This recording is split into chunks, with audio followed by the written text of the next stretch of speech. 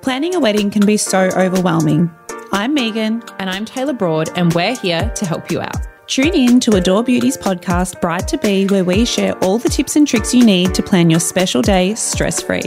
I would never want to be proposed to in a crowded environment. On social media, it probably looked very romantic, but in reality, I was being the biggest pain in the ass. Fear of everyone. And it is what to do if you're on the day of your wedding and you don't like your hair or makeup, or both. Cry. It's almost like when you have these big events in life, you can expect so much from them without meaning to. Of course. And then if it doesn't meet that, even if it's like a subconscious expectation in your head, it can just kind of ruin the moment. Leave at least a 20 to 30 minute gap between your hair and when your makeup is finished.